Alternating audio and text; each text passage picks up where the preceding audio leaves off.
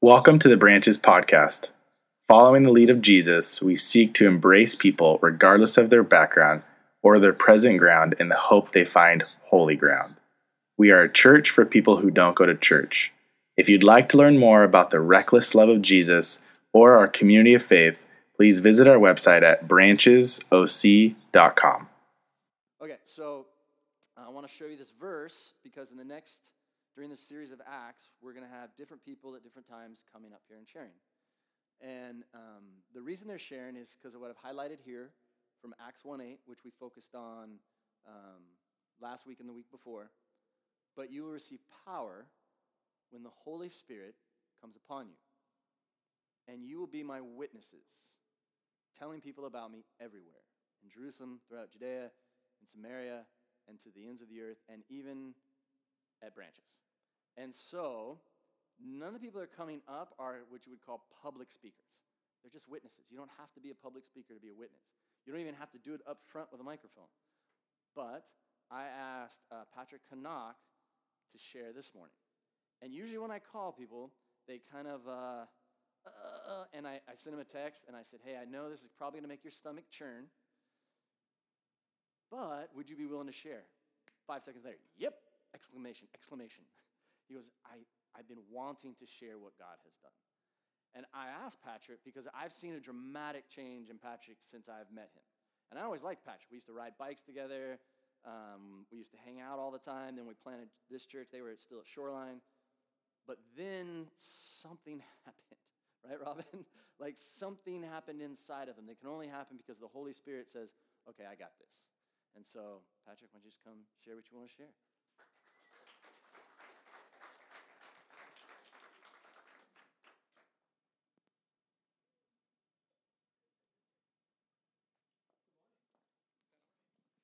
I can't even tell. Oh, there it is.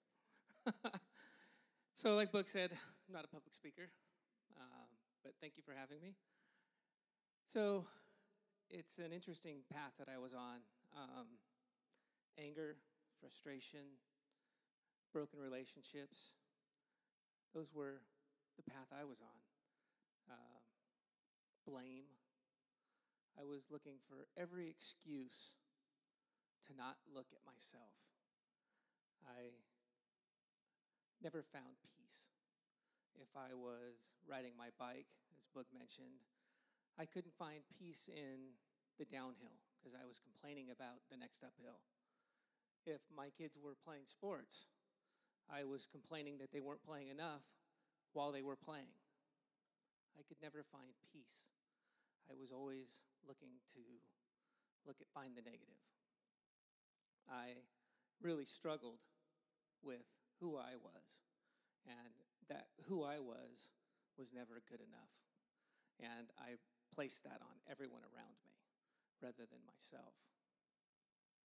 I was actually a pretty good guy at the time, I thought. But the truth was, I was so unhappy, I couldn't find the peace that I needed. And this went on from the time I was a child all the way up until about 2 years ago. And 2 years ago, well, I'll go back a little bit. 7 years ago, I broke my back and had some spinal cord damage and spent about 3 years in bed recovering in tremendous amount of pain. I wasn't walking much. I was really uncomfortable. I mean, I was in severe pain. I didn't leave the house. I'd get up once in a while to go to my kids' games. I really isolated. Again, looked for blame. I was angry. I was mad at my wife, even though she did everything she could to make me happy. I mean, Robin bent over backwards. She was a saint through the whole thing, but I took all of my frustrations out on her. And I just lashed out constantly because of the pain that I was in. And Dave Jansen, he was constantly reaching out, hey man, why don't you come to church? Why don't you come to church? Like, no, I'm not going back to church. I have no desire. I have no need for church. He's like, no, really, just come. Nobody cares. They want you there. I'm like, no, man, I have no desire to be in church. So I decided one Sunday on my own, I'm like, hey, Robin, let's go to church. I'm not going to church with you. It's like, you're you're not a church guy. You've proven that.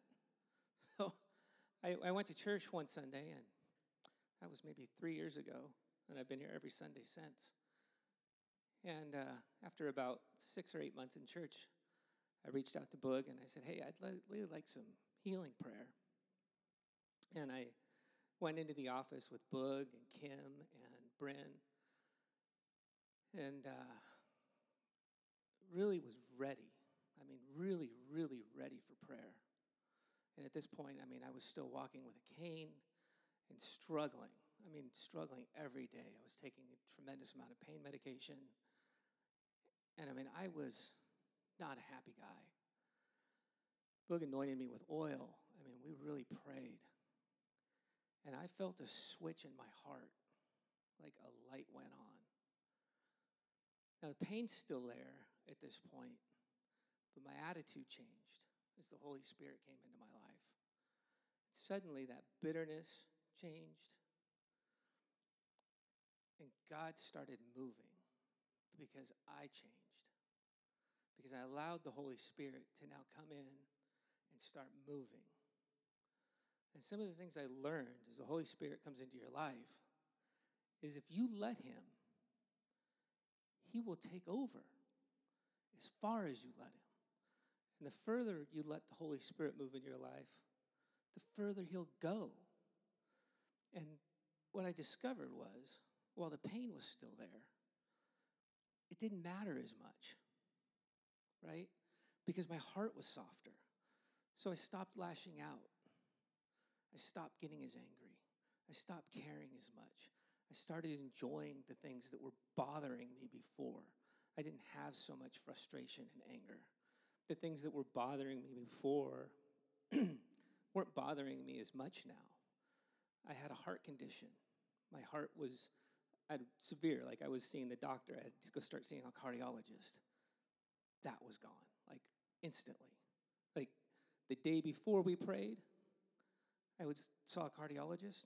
A week later, went back, and he's like, I don't know what that guy saw, but there's nothing wrong with your heart. I mean, it was healed that fast. The pain that I had in my legs, they said, this is a permanent condition. It's never going to heal. There's nothing we can do about it. It's virtually gone now, the spinal cord damage. They're like, you'll never be the same again. I'm walking without a cane now. I'm working again. I was told I'd never go back to work. I go to work every day. There are days where it's uncomfortable. There are days where I hurt a little bit more than other days, but God has healed and changed my life. Jesus said to the cripple, get up and walk. He didn't lift him up. He said, now get up and walk. You have to be willing to do it. You have to believe in the power of God for God to work in your life. And that was the lesson I learned through prayer, through believing and seeking the right people to pray with. The power of prayer is so strong when you pray with the right people. Boog has been so great at encouraging us all to be here and be present every Sunday. And I think one of the main reasons is if we're here and we're gathered and we're strong as a community, we become stronger in prayer.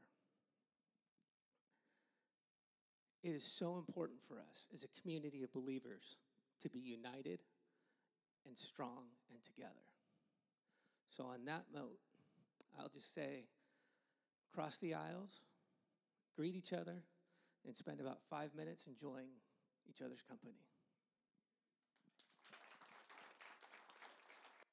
Basically, anything I say at this point is not going to be remembered compared to what Patrick just shared. So just want to officially say that's okay. And don't be surprised if some of you get that random text, because a lot of you guys are on that list. And when you do, just trust that God's going to say what he wants to say. Because what's going to happen is everyone's going to come up to Patrick and say, you're amazing. I can't believe you did that. And Patrick's going to say, I didn't do anything. I just shared what God did. If anything came out of me, it was from him. As we talked about last week, that's what God does. When you let him indwell you, he's the one that does it, not us. So if you get that text, just remember that. That's not my way to talk you into it, by the way. Okay, so we're going to jump into Acts 1, deeper in. We're now down to about verse 12. We're not really going very fast, and that's okay. We're going to go all the way, the plan is to go through chapter 11 of Acts. So we're going from chapter 1 to chapter 11, as long as it takes to do it right. But a few weeks ago, we talked about being in this season of a time for change. And we talked about the importance of us going through Acts, and not just going through Acts and coming here and have someone else tell you about Acts, but for you to be in God's word yourself, reading with it, wrestling with it, writing notes, asking questions, doing what you can to listen to God. But yet when we throw that phrase out there, what does it mean to have a time for change? And I shared that Sunday, but sometimes I'm not a very good communicator, or people aren't very good listeners. I just know that because I've been doing this long enough to know, wait, you heard me say that? So no one gave me feedback that made it sound like they didn't hear what I was saying, but I just want to make sure we keep going over, what does it mean, a time for change? What kind of change are we talking about? Is this just for branches? Is this for me individually? Is this for us as people? Are we talking about the whole culture? So this is a good way for me to try to describe it.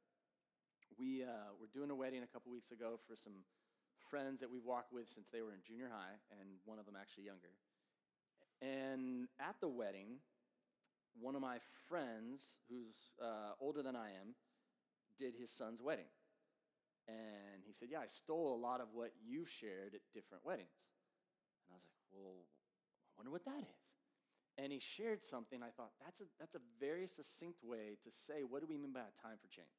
And this is what I'll share often with couples, and he stole it for his son's wedding. It's, what is love?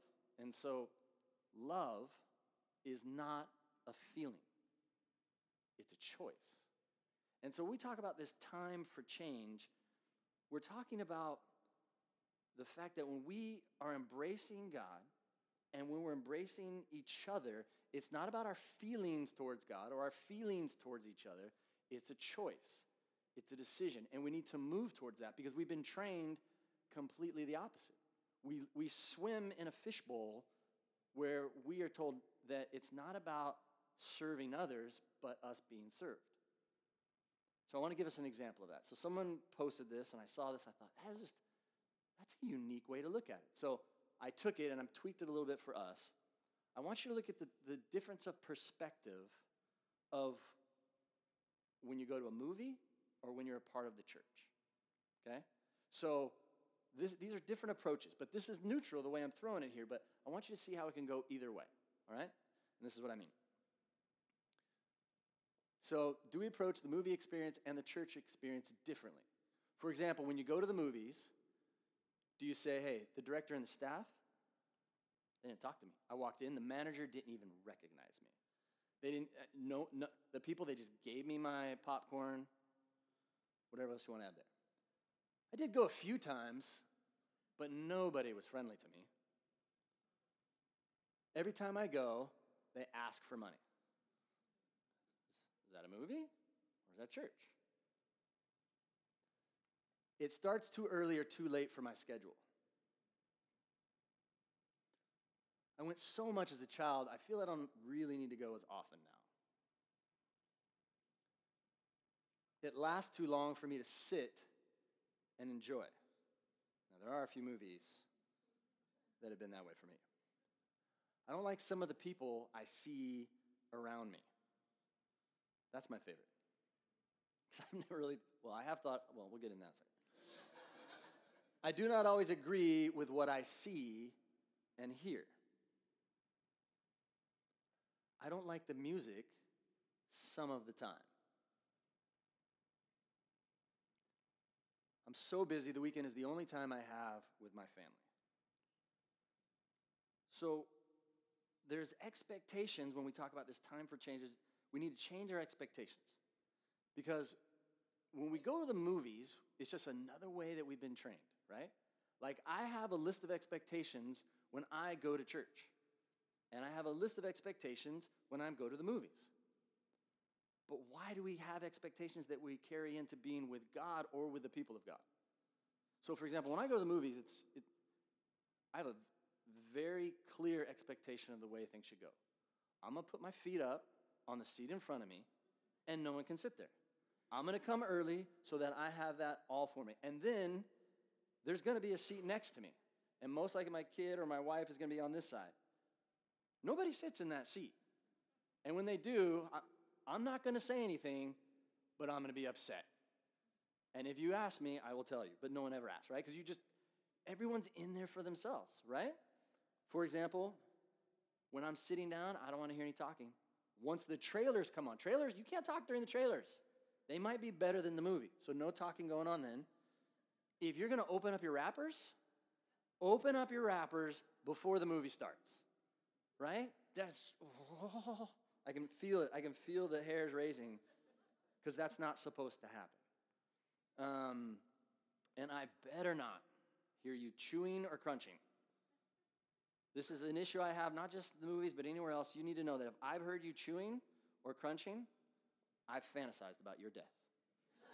And so in the movie theater, there should be none of that. You wait for it to be an explosion or something, and then you can eat, or you can suck the last bit of soda out of your whatever it is you're drinking. I have an agreement with the management there. They charge me $15 to $17 a ticket, and when I want to drop my trash on the ground, we all know it's okay, right? But here's the thing. I don't ever, when I'm at church, ever expect someone that's crossing through the rows, getting out, going, hey, I'm about to go get a drink. Do you want something? Have you ever had that happen? Hey, I'm going to go get some popcorn. Did you want a treat or something? I'm talking about somebody you don't know, right? Not your family that came, or you're the parent and you have to ask it, or you're on a date and you better ask. But that just doesn't happen there. Because we're trained to come and to be served, not just there, but in so many different areas of life. We're in this school. Do you know how hard it is for teachers? Because they have parents that have their own list of expectations. But when we come to God, when we come to each other, it's supposed to be different. And we need to understand that's going to be hard for us. This is what I mean by a time for change. When we looked at Acts, when Peter was sharing with the people, and he said, look, this Jesus is Lord and Messiah, and you crucified him. And so then all the people that were gathered, God's Spirit spoke to them. They're like, oh my gosh, he's telling the truth. And so they knew a change needed to happen. And so what did they say? They said, okay, brothers, that's because Peter was the one talking. He's a dude. Brothers, what should we do? That's the attitude. That's what we mean by a time for change, where we come, not coming to be served, but to serve. And Jesus gave us the model for that. Another thing that happens at weddings is, so after they share their rings, we give them the opportunity to do several things. They can take communion together as their first act of worship. They can have their family come up and pray over them. It's up to them. But one of the things that we do that not many people choose because it's too touchy-feely, and they don't really, but some do. And what it is you'll set up a chair and a basin of water, and they'll start with the husband washing his wife's feet. And so they'll wash their feet and clean their feet, and then the guy will sit down. And why would they do that as their first act of worship? Because Jesus said, what I have done for you, so you must do for one another. And when it comes to marriage, like we said, love is not a feeling, it's choice. And so their first act as a married couple often is to, I'm going to wash your feet because I'm probably going to do things that are a lot harder than this to serve you. Because that's what I'm promising today in front of everybody, is that I'm promising to serve you. And at this time, at the time of Jesus, when they washed feet, that was like the grossest thing you could do. Because they didn't have high tops. They didn't have boots. They had sandals. And there was and still is dirt everywhere. So their feet, they'd walk in, and it was traditional that a servant of the house, usually someone they paid, would go and wash everybody's feet. But Jesus said, that's not how life is supposed to work. Things need to change. And so, here we have in John 12 or 13, after washing their feet, Jesus, put on his robe again and sat down and asked, do you understand what I was doing? Because he just washed their feet. And they were kind of freaked out about it. So he goes around and washes all their feet, and they're kind of stunned. And actually, Peter has an argument with Jesus going, you shouldn't be washing my feet. He goes, if I don't, you can have no part with me. And Peter's like, all right, fine. Not just do my feet, do everything then. Whatever you got to do, I want to be a part of you. He says, do you understand what I was doing? You call me teacher and Lord, and you're right, because that's what I am. That's a little side note here. If anyone goes, well, Jesus never claimed to be God. He just called himself Lord. And since I, your Lord and teacher, have washed your feet, you ought to wash each other's feet. I have given you an example to follow. Do as I have done to you. So as we talk about what it means to be the people of God, it starts with us washing each other's feet. It starts with us, number one, coming to God and say, what should I do? To him. And then, as we know it's greatest commandment, love the Lord your God with all your heart, soul, mind, and strength. And the second is love your neighbor, starting here in the body of Christ. Love your neighbor as yourself. I mean, if you're in the movie theater, wouldn't it be really cool if someone said, hey, I'm getting some popcorn. They got these sweet Thin Mints now. Yeah, the Girl Scouts took over. And now it's in here. Do you want me to get you some? Who's going to say no to that one? But it's that attitude that we have, not just here on Sunday mornings, but during the week with our neighbors, with our family. That's what it means to have a time of change. But what do you do when the people around you bug the heck out of you? You know what I mean? Because what I want us to do is I want us to look here in Acts, see this first church, and say, okay, what does it mean to be one? They're going to serve each other, but what does it mean to be one? What does it mean to be on the same page? Because as I look around at you, and I know some of your personalities, it's really funny that some of you are in the same room right now. So how are we supposed to be one? What does that actually look like? Does it mean we need to agree on everything? But the early church had to deal with this kind of stuff. So let's look at that. So if you could open up to Acts 1 and start in verse 12. Because this group of people, they weren't always on the same page. They weren't always in agreement at times. And you know they got sick of each other. So here we are. The apostles, they returned to Jerusalem because they were up on the Mount of Olives. And they say it's a Sabbath day journey. That's another way to say, that's an actual term they would use, like a hop, skip, and a jump. It would be a short hike, probably, because I actually did it, probably like 15, 20 minutes or so. Not very far. So half a mile. When they arrived, they went to the upstairs room of the house where they were staying. So somewhere in Jerusalem, the main city, they went back there. And look at the people that were there. Now, if you haven't read the Bible before, that's okay. But these people are difficult to be around. You can just tell by the things that you've seen them do. I mean, you can see, okay, so we got Peter, we got John, we got James, Andrew, Philip, Thomas, Bartholomew, Matthew, James, Simon the Zealot. That's his nickname, by the way, Simon the Zealot. That's also a term. Okay, have you ever been around someone, you probably don't use the word zealot, but someone that's just so intense that you can only handle them for a little bit? I think people think that about me. But you're just like, okay, I can take you in doses, but man, they're hanging out all the time. Peter, that dude didn't know when to be quiet. He would just talk and he'd get up there. In fact, he's about to go through a full-on speech to everybody. He's about to give a sermon. That guy, you know he's got to start bugging you at some point. And he just says what's on the top of his mind. He got in trouble all the time. And John, I don't know if you ever noticed this about John. Peter, James, John, one of the big three. That dude is competitive. Have you ever read the book of John? Well, you know, and I was leaning on I am the one that Jesus loved. I'm the disciple whom Jesus loved. And my favorite one is when they're running to the tomb. It says, and Peter and John, and this is John talking about it. He goes, Peter and the disciple whom Jesus loved ran to the tomb, but the disciple whom Jesus loved got there first. Like, you ever been around competitive people? And they just start talking, and they start talking about themselves or their kids or their jobs or the whatever. And you're like, oh, let me go get something to drink. And really, you just want to get away from them? And then they had this group of women, and I'm thinking Mary's there. Mary, the mother of Jesus. You know she had to be crying, right? How many of you are like, oh, somebody's crying. I don't know what to do. I can't handle it. It's It's like your kryptonite. They're crying around you, and you don't know what to do, and you want to fix things, but you know you can't fix things, and so you don't know what to do, so you just walk away. Usually dudes. But all of them had these unique personalities. But it says, all of these with their minds in full agreement. Or some of your no one's talking about the Bible. Where are your Bibles? Grab a phone, grab a Bible, open it up. You guys are killing me. Open up your Bibles, because I want you to see this. And so some of the translations of the Bibles that you're opening and you're looking at, they'll say all of these with their minds in full agreement. Or some of yours will say united together. Or some will say of one accord. And so what that means is so important, because it doesn't mean they always got along and they always agreed with stuff.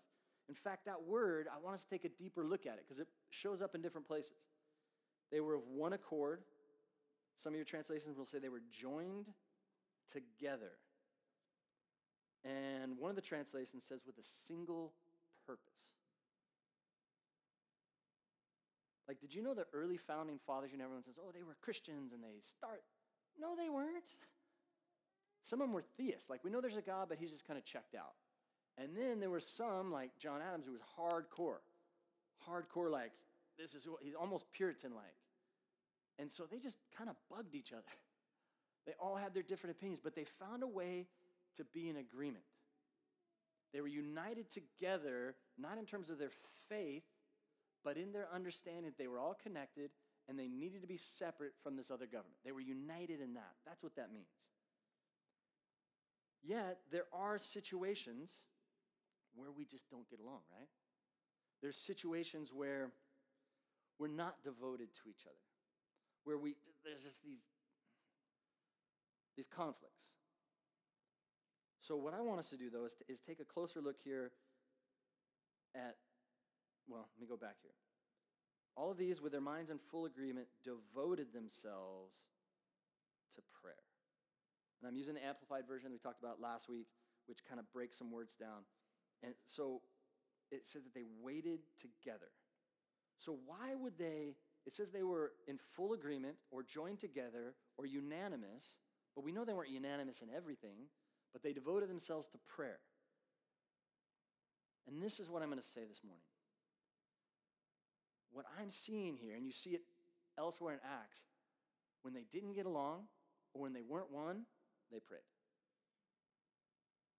When things were wrong and they knew it and you sensed it, because this is the thing about the Spirit of God. We said the Spirit of God, who, by the way, is a person. The Spirit of God is not like the Force. It's not this disembodied, floating thing. It's God himself. So when we talk about the Holy Spirit or the Spirit of God, we're talking about God himself, the one you interact with now. Jesus said, I'm sending you the helper. I'm sending you my Spirit, the Father's Spirit, because you can't handle the Father and I got to go. So I'm going to leave you the Spirit. You're still with us, and I will be with you through the Spirit. So you've got this Spirit, but sometimes it says that the Spirit acts as the Spirit of truth, showing you what's right and what's wrong and the way things should be. And so right now, as we talk about disagreements and conflict, there's got to be someone in your mind right now. You're like, I ain't getting along with that person, right? You just know it. In fact, they may be in this room. In fact, you may walk in, you may have seen them and go, I'm going to pretend like I didn't see them. Hope they didn't see me. And you want to go somewhere else so that you don't have to interact with them. But deep down, you're like, I know that's not right, but I don't really know what to do with that. So imagine this. Imagine if you were like this early church. And it doesn't say that they were in conflict at that moment. But the only way you're going to be one, in agreement, joined together, putting up with each other, is if you pray. So what if you started doing this every time that happened? Where, let's say it's in you're part of a certain kind of group. It's a small group, it's a men's group, it's a women's group, it's a triad, whatever it is. And let's say that someone in that group bummed you out. And in one of the smaller groups I'm in, that happened. And it's actually happening at this very moment. And so I'm like, well, this person should have done that, and this person should do this. And you have all your opinions of how everybody should do things, right? Because we know what's right. Otherwise, we wouldn't think that. And, of course, we think correctly. But what if, in the midst of that, instead of trying to figure out how things should be, what if you just said, let's pray? One, it's going to freak out everyone there, even if they're Christian. Wait, what do you mean pray? Right now? No, I'm angry. Yeah, I think we should pray. I'm angry with you. I don't want to pray with you. What if you just stopped and prayed? And it doesn't mean you go, okay, well, let's pray. Father, I pray that you would just, fix this, open their eyes so they can truly see the truth. No, what if you approached God like, God, what should we do? How do you want us to see things? How are we going to be one? You're the boss. Like immediately you put yourself underneath God together. What if you do that in your marriage? How many knockdown dragouts could at least be minimized or stopped if you just said, okay, babe, let's just pray right now. Oh, I'm not ready to pray. I got more things to say. Okay, you can say those, but can we pray? Because we're not right now. And in that prayer, you can even say it because it should be the truth. I want to hear from God because I could be wrong. And I want us to hear from God together. You think that's going to diffuse it? And we're not trying to diffuse it. That's not the goal. Let's just make sure we just stop fighting and have conflict. No, it's let us be one. Let us be joined together. Let us be intent on one purpose. What if we did that? What if the person in this room right now, you said, let's get together. Actually, don't even say let's get together, because we all know what that means. Hey, can we get together and talk? You're like, oh, no, what's wrong? Just take care of it right away. Just pray with them right away. What if it's with your kids? I mean, I know many of you probably never get frustrated with your kids. If you have them, me, I do. And I'm wrestling with this going, maybe I should pray with them more. Not go, I'm really upset, let's pray. But just like, can we pray? What? Where'd this come from? I want us to be right, and I want us to be right with God. Let's just pray. To surrender yourself. That's the kind of prayer that we're talking about here. I mean, what if you did this at work? What if you did this with your family, your extended family? Whether they're believers or not, you ask permission. Are you okay with me just maybe praying for us right now? Oh, are we going to get all religious? No, I just want us to be one. But I'm specifically talking about the people of God, okay? This is something that can be used outside, but it's meant to be with the people of God who have all recognized, just like those early followers of Jesus, after Peter shared this, and they said, okay, we get it. We agree. What do we do? It's meant, this pattern is meant for the people of God. Now, this word, this joined together, to give you an understanding of what we mean by being in agreement, there's another place where it appears, and in this context, it's about them singing together. It's about them worshiping God through music together, praying. And so Acts 4:24, when they heard this is right after the Peter was released from jail, and the other disciple was with him, and they were just magically, so to speak, released. And they knew it was the work of God. Like, when Patrick shared, did you just kind of want to, say something? Like, did some of you go, let's do a standing ovation? Wait, can we do that? Can we not? Because there's something that just rose up inside of you, right? Like, today, when the Chargers absolutely destroy the Colts, many of us Chargers fans around are just going to be in our own places, but we're going to be all pumped up. We're going to want to stand up because something went the way it's supposed to go. And when we talk here, they've come in and it says the early church, when they were there, they heard this and they raised their voices together. That term, voices together, it's the same thing. It's the same thing we say when it says they were joined together. And so when we sing, you do realize nobody really cares what your voice sounds like. We're not like, hey, it'd be a good idea. Let's all sing a song together because it'll sound great. It's not the actual tone. In fact, some of you are singers and you're like, oh my gosh. But the reason we do this is so that we are in agreement. That's what it means to worship together. And I was talking with Tyler about it this week because we were going through the message and just talking about him leading worship and what that's like. And he said, is it going okay? I'm like, what do you mean is it going okay? He goes, well, sometimes when I'm leading, I just don't know. Sometimes I know when we're all together. He actually used that phrase, not even knowing yet what I was going to teach on. I just feel like we're together. And there's sometimes where I'm like, are we just playing? Is anyone here? It's that, he said, but when people jump in, he goes, I can't explain it, but I know when it happens. He goes, but something happens inside of me because I come and I'm stressed. You do know that, right? Every worship leader is stressed because they don't want to mess it up. But when you join together, whether you feel like it or not, but you make the choice, I'm going to participate because I'm in agreement. I'm in agreement with what we're singing. I'm in agreement with this. And he said, something happens. He goes, I don't know how to explain it, but it's like the weight that I carry it leaves me when everybody's joined together. And as he's sharing this, I'm just kind of smiling, going, just you wait till Sunday. Because I knew this verse, because that's what it means. When they heard this, they raised their voices together in prayer to God. So this is the key verse I want us to hold on to. They all joined together constantly in prayer, along with the women and Mary, the mother of Jesus, and with his brothers. Now, constantly doesn't mean every minute of the day. Because some of you are like, oh gosh, I mean, prayer's kind of boring. I don't know if I could do that all the time. That means just frequent. It just means it's like people won't be surprised when you're praying. It's not something outside of the rhythm of your life to say, hey, let's pray. Or to be a part of prayer, whether on your own or especially with each other, in your marriage, in your family, and in the church body. It's not abnormal because it's a rhythm that you've developed. It's a decision that you've made. Because prayer, here's the thing about prayer. Many people think prayer is like, okay, now I'm going to change God's mind. That's why we pray, right? Like, I want this for either me or someone else, and so I'm trying to change God's mind. That's not what prayer is. Prayer, more often, is God changing us. That's what prayer does. As we pray, something changes within us. Because in prayer, when it's real prayer, it means you've surrendered to him. Lord, is there anything you want me to see? Anything you want me to know? Like, I would really love for you to take away this pain in my loved one's life.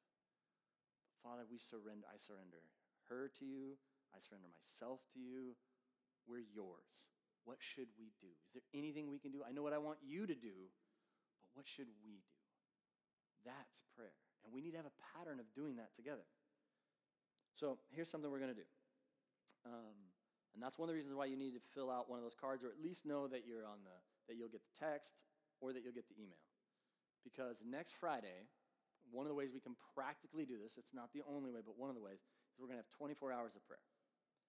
And so there's a sign-up list that's online, but Kim, who is very thoughtful for those that don't even know what the word online means, brought a clipboard so you can sign up that way too. Or if you're like, I better sign up now or it's not going to happen.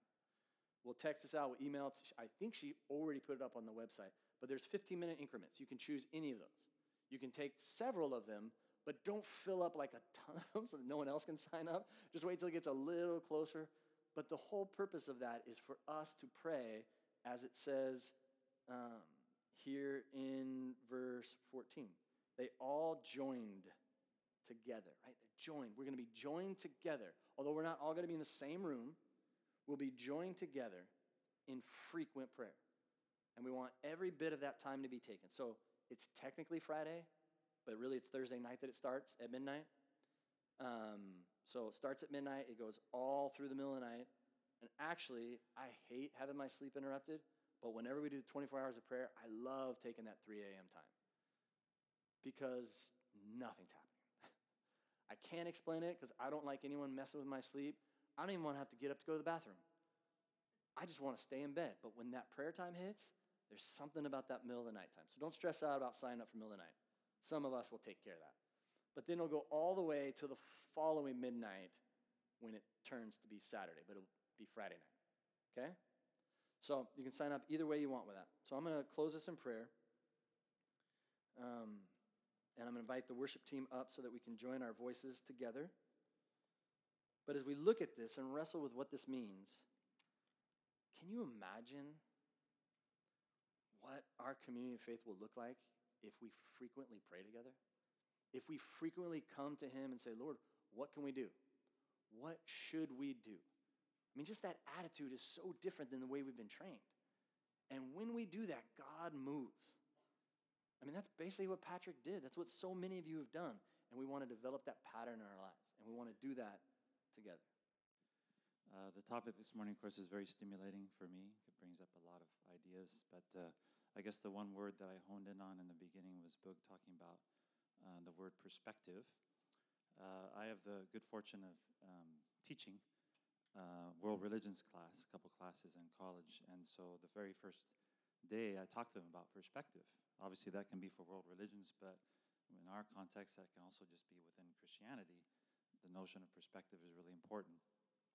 So I do a little sort of game with them, and I stand sideways and I say, pretend that I represent reality, cosmic reality, some divine supernatural being.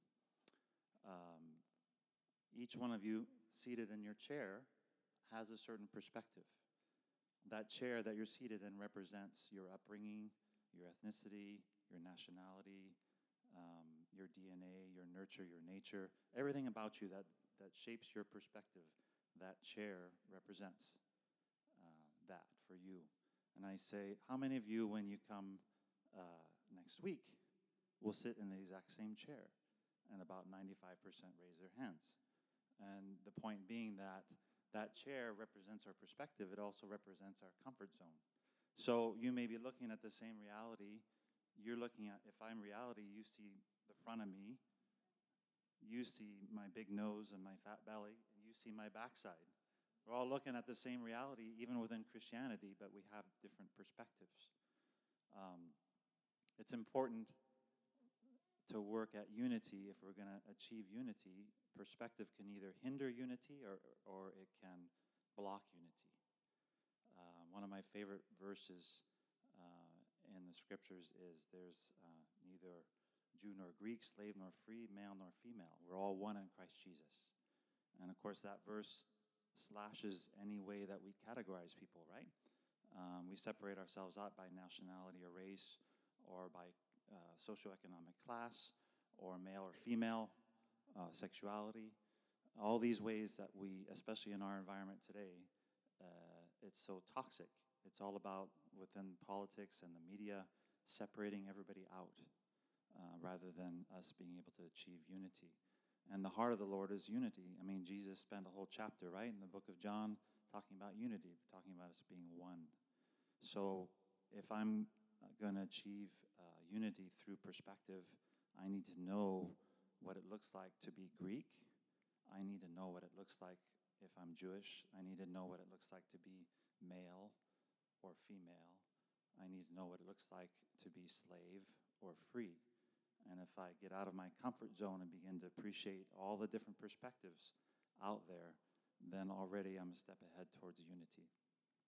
And I guess the other thing that it stimulated the thought about prayer as well is that, you know, these are all ways that we judge each other. And so if we're looking at each other, it's so easy to judge based upon where we're seated. But when we pray, we're looking up, and we can't judge God. God is above all judgment. And so as soon as we look up towards God, we can't judge anymore. And then it's that much easier as well to, you know, wherever we're seated in our chairs, to be united and to pray. So that being said, let's close out in prayer. And then afterwards, so I don't forget, please go find your children or help out, pick up a chair, whatever else needs to be done around here. Heavenly Father, we thank you for your goodness. We thank you that indeed we are, whether we know it or not, we are all one in you because of your unifying love and grace, your sacrifice for all mankind throughout all history. We are all one, no matter where we're seated. But I do pray that you help us to move out of our comfort zone and that soften our hearts, soften our judgments, open our minds to different perspectives so that we can come together and not let anything hinder the unity that you want to see in this body and throughout the world. And so I just pray that you would bless our efforts and that the direction the church is going now in terms of seeking change and unity and prayer, I just pray that you would bless it, Lord, and that it would just open the door to an incredible blessing and harvest. And we just thank you for your steadfast love. We pray in Jesus' name. Amen.